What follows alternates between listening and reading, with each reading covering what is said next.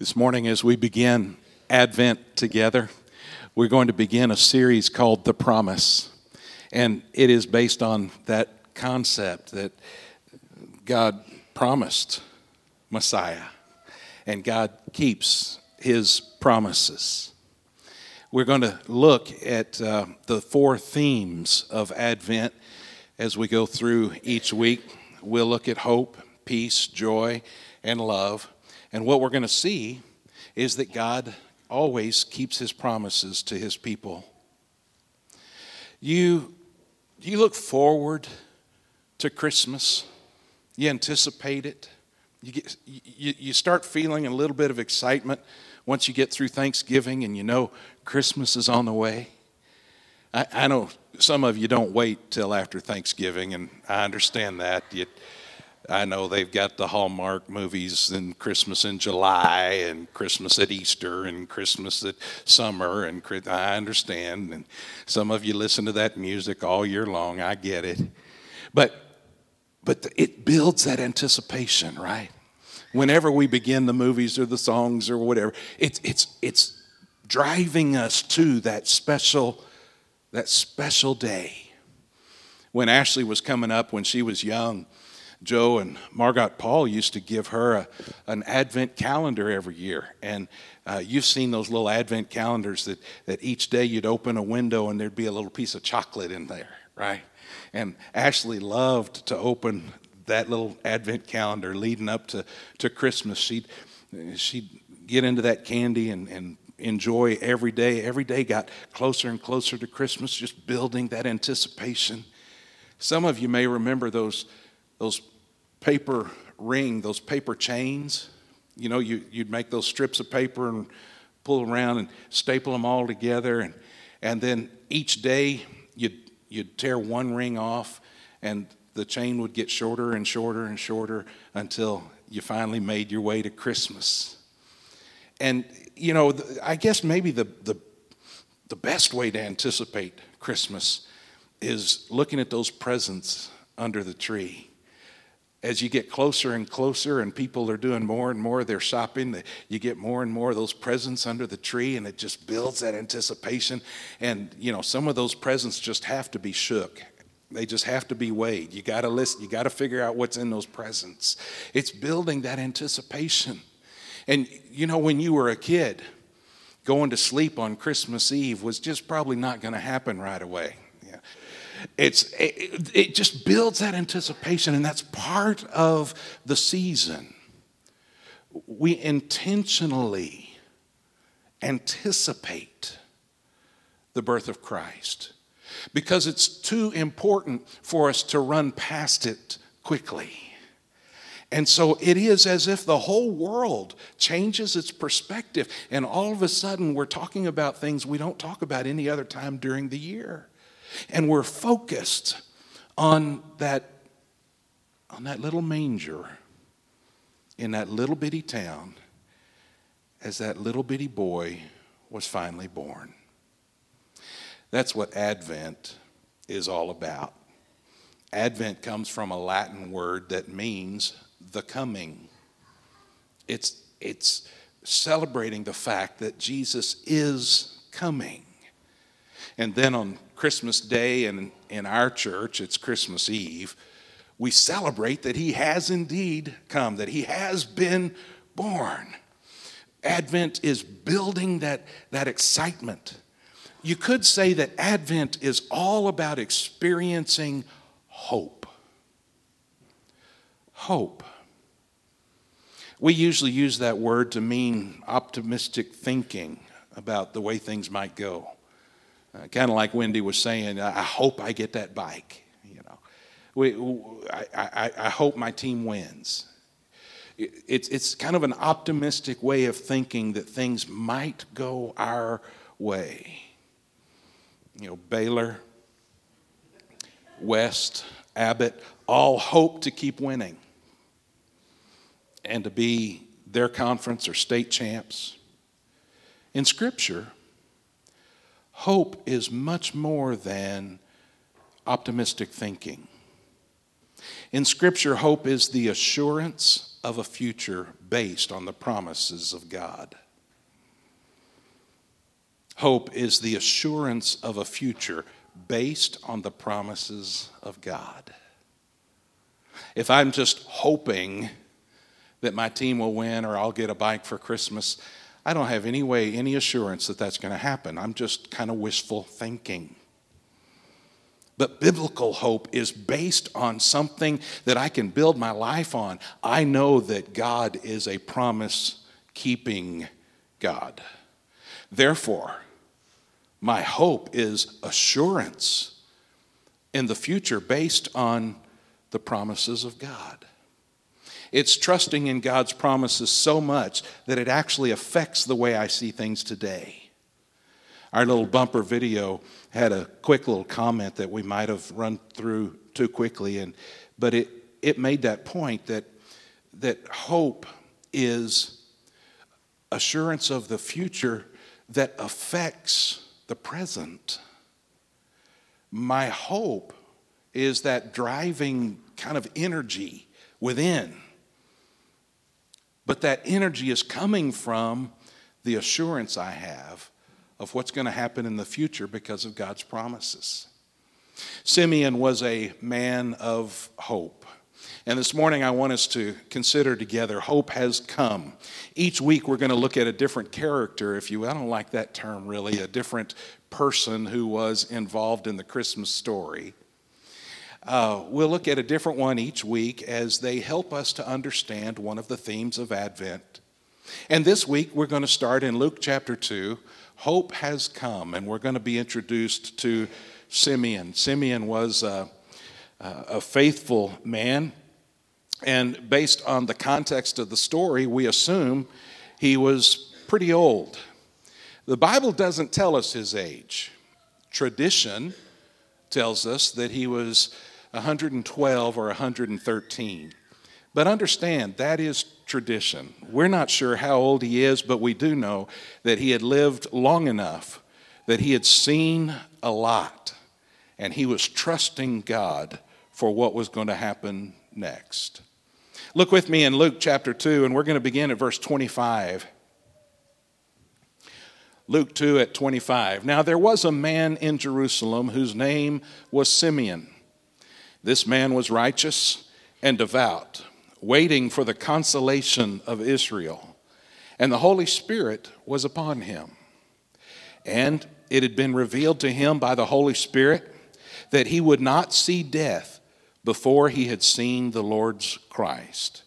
And it came in the Spirit, and he came into the Spirit, into the temple. And when the parents brought in the child Jesus to do for him according to the custom of the law, he took him up in his arms and blessed God and said, Lord, now you are letting your servant depart in peace according to your word. For my eyes have seen your salvation, that you have prepared in the presence of all peoples, a light for revelation to the Gentiles, and glory to your people Israel. His father and his mother marveled at what was said about him. In that little text, we get to know Simeon, and verse 25 tells us that Simeon was a righteous man. And listen to his faith, again in that verse 25, as we discover that hope is certain. Listen, there was a man in Jerusalem, his name was Simeon. This man was righteous and devout. What was he doing? Waiting for the consolation of Israel. How would someone define your life? If they had to wrap it up in one sentence, how would they define your life? Simeon's entire life was summed up in this way. He was a devout and righteous man who was waiting on the consolation of Israel. Well, what is that? Consolation means encouragement. It's a word that means to comfort. And so here is one who has waited his entire life for God to move. Now understand that waiting lasted longer than just Simeon's life. It lasted for generations. As a matter of fact, you're familiar with the Old Testament, in which the prophets told the people that the Messiah would come. And so the Messiah, they started hoping for his coming for hundreds of years. They hoped and longed for his coming. As Simeon waited for the consolation of Israel. That's a phrase that's used many times in the book of Isaiah, as that prophet told about the consolation of Israel would come. And so they're waiting. Well, then after Malachi, there are no more prophets. For 400 years, God is silent. His people heard nothing from him for 400 years. And yet, many of them still waited. Only hope can drive people with that kind of energy for that long. Simeon was a righteous man who was devout. And his goal in life, his purpose, was waiting for Messiah to come to console Israel. Rabbi Hugo Gryn used to tell of his experiences in Auschwitz as a boy. Food supplies were meager. The inmates took care to preserve every scrap that came their way. When the festival of Hanukkah arrived, Hugo's father took a lump of margarine, and although it embarrassed Hugo at first, his dad used that margarine as fuel for the light to be lit at the festival. When Hugo asked his father why he did that, his father replied, "We know that it is possible to live for 3 weeks without food. But without hope, it is impossible to live properly for 3 minutes." Without hope, we do not live fully, properly. We're missing a big part of life when we live without hope. Simeon, a man who was righteous, a man who was devout, spent his life hoping. And his hope was certain. It was not that wishful thinking, but he knew Messiah was coming. And we know he knew that because of the way he prayed and the favor that he asked of God. In verse 26, we read that it had been revealed to him by the Holy Spirit that he would not see death before he had seen the Lord's Christ. Remember, the word Christ is Messiah. Messiah is Hebrew, Christ is Greek. They're the same thing. Here is a promise that he got from the Holy Spirit. You will not die until you see hope fulfilled. You're going to live long enough to see Messiah. And God is a promise-keeping God. So Simeon had a hope that was certain. We also learned, though, that because his hope was certain, it impacted who he was. And so we learn from Simeon that hope impacts the present. It not only is certain as we look toward the future, but because of that certainty, our present is changed. Simeon was a devout man, a righteous man. Why? Because his hope defined him. It affected who he was. It impacted the present. Today, as we kind of kick off the Christmas season, if you will, I know that there are a lot of things that can distract us. We got to get all that shopping done. We got to get all the decorations put up. You know, we got to get the Christmas trees out and got to put the lights out. Of course, some of y'all leave those lights all year. That's a different conversation. But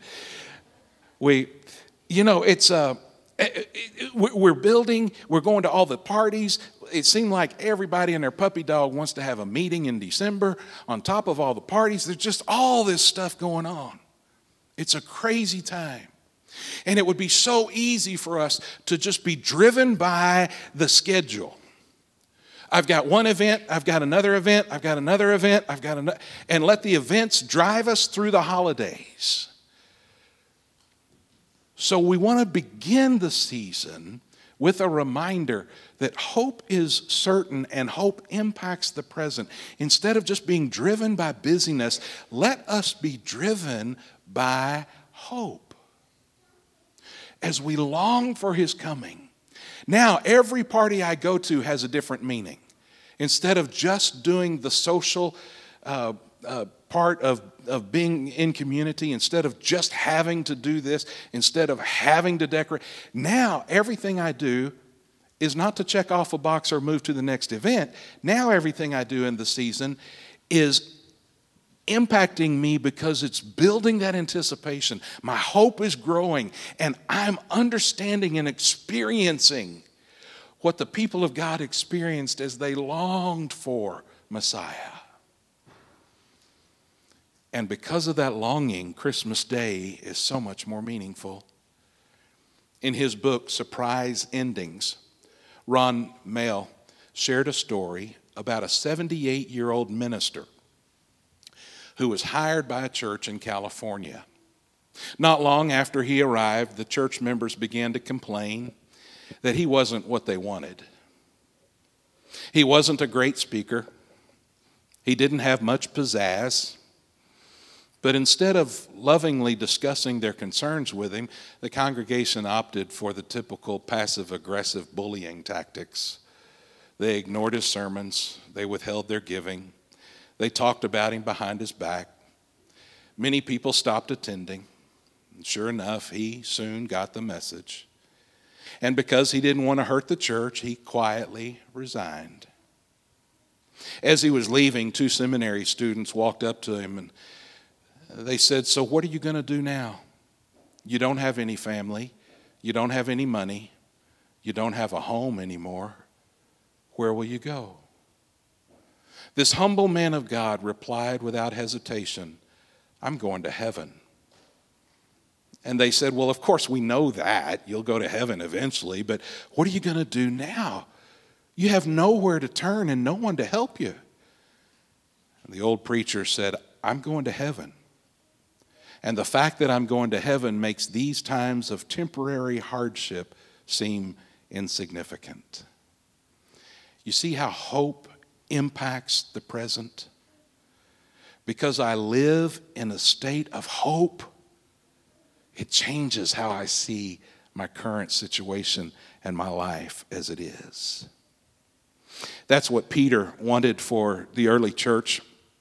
And in 1 Peter chapter 1 at verse 13, he said, "Therefore, preparing your minds for action and being sober-minded, set your hope fully on the grace that will be brought to you at the revelation of Jesus Christ." Now that phrase at the beginning, preparing your minds for action, what that literally says is more along the lines of gird up your loins. And you think, well, what in the world is that? Well, in biblical times, men didn't wear pants and a shirt. They wore what was basically a shirt that went all the way down to the ankles, kind of like a robe. And with that big old long thing hanging around down there, if you had to act in an emergency, you had to run, it would be very hard. You'd get all tangled up with that skirt all over you. And so when the men had to prepare for something that was, an emergency type situation, they had to prepare to run, they had to do something, they'd reach down here, pull up the bottom of that long shirt and tuck it in around their waist. That way, everything was out of the way. They could move their legs and run and do what they needed to do. And so here Peter says, gird up your loins. In other words, get ready. Prepare your minds. Get your mind right. Get your thinking right. Be sober-minded. Be clear in your thoughts about this one thing. Okay, Peter, what's the one thing you want us to really understand and focus on? Set your hope fully on the grace that will be brought to you at the revelation of Jesus Christ. Peter's message in 1 Peter is be hopeful. That's the whole book of 1 Peter. Be hopeful. And so he says to us, get your mind right. Focus on the hope of Jesus coming. Hope is certain, and it impacts the present. And that's because hope is found in a person. Hope is found in a person. Let's continue the story. We're at 27. He came in the Holy Spirit. He came in the Spirit. In other words, that is, the Spirit guided him to come into the temple at just the right time. He came in the Spirit into the temple. And when the parents brought in the child Jesus to do for him according to the custom of the law, he took him up in his arms and he blessed God. And he said, Lord, now you are letting your servant depart in peace according to your word. He had longed for the coming of Messiah. He received a promise from God. You won't die until you get to see Messiah. And then the Holy Spirit leads him to the temple at just the right time. And he looks over and there's Mary and Joseph, and they're bringing in the baby. They're bringing him in because it's time to make a very special offering. There's a very special religious ritual that they need to go through.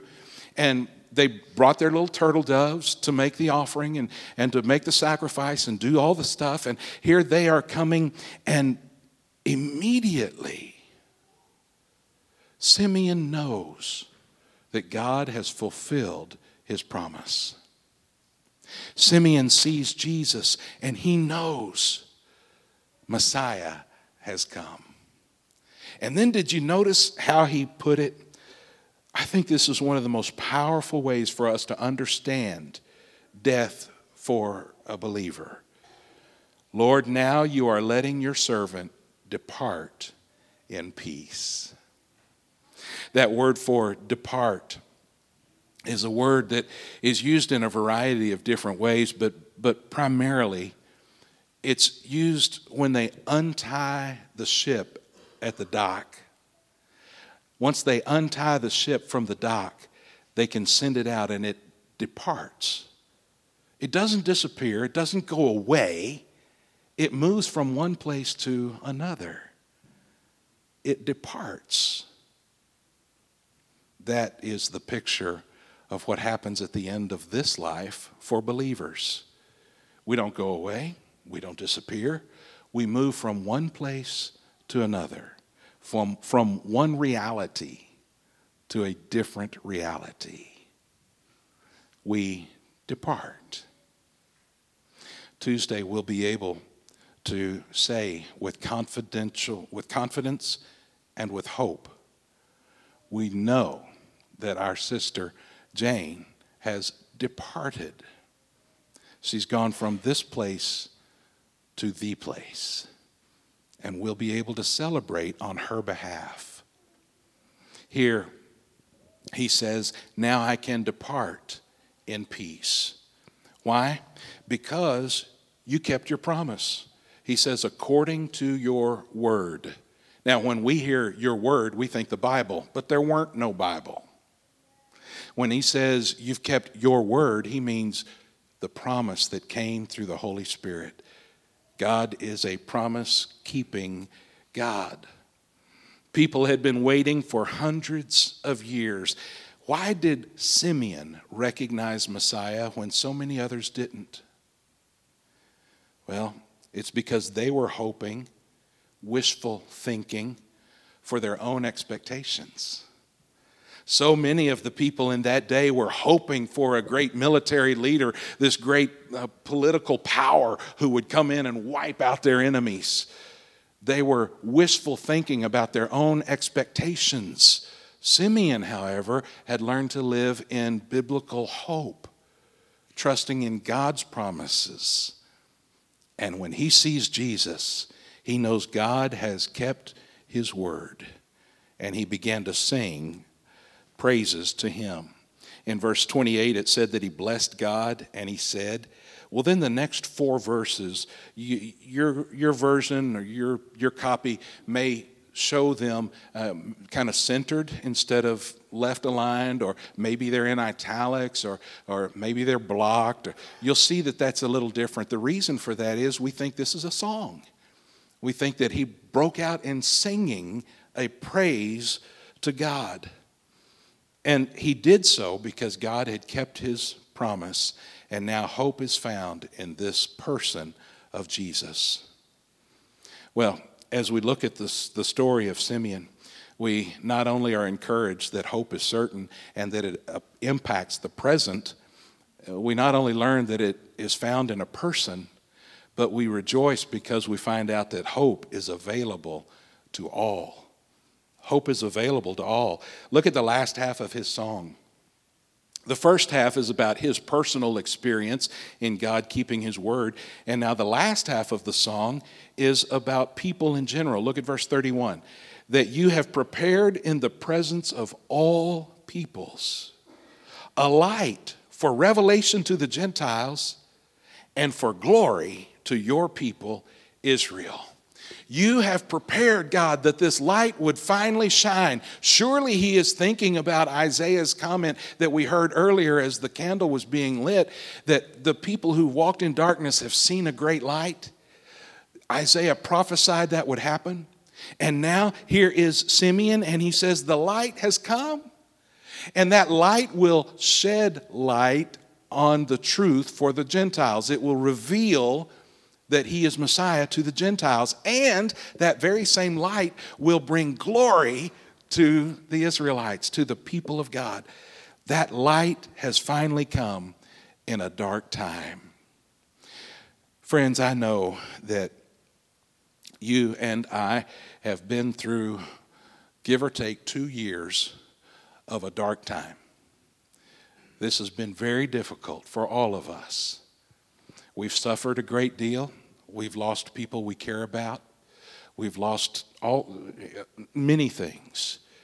And there's no reason for us to assume that things are going to get back to our version of normal anytime soon.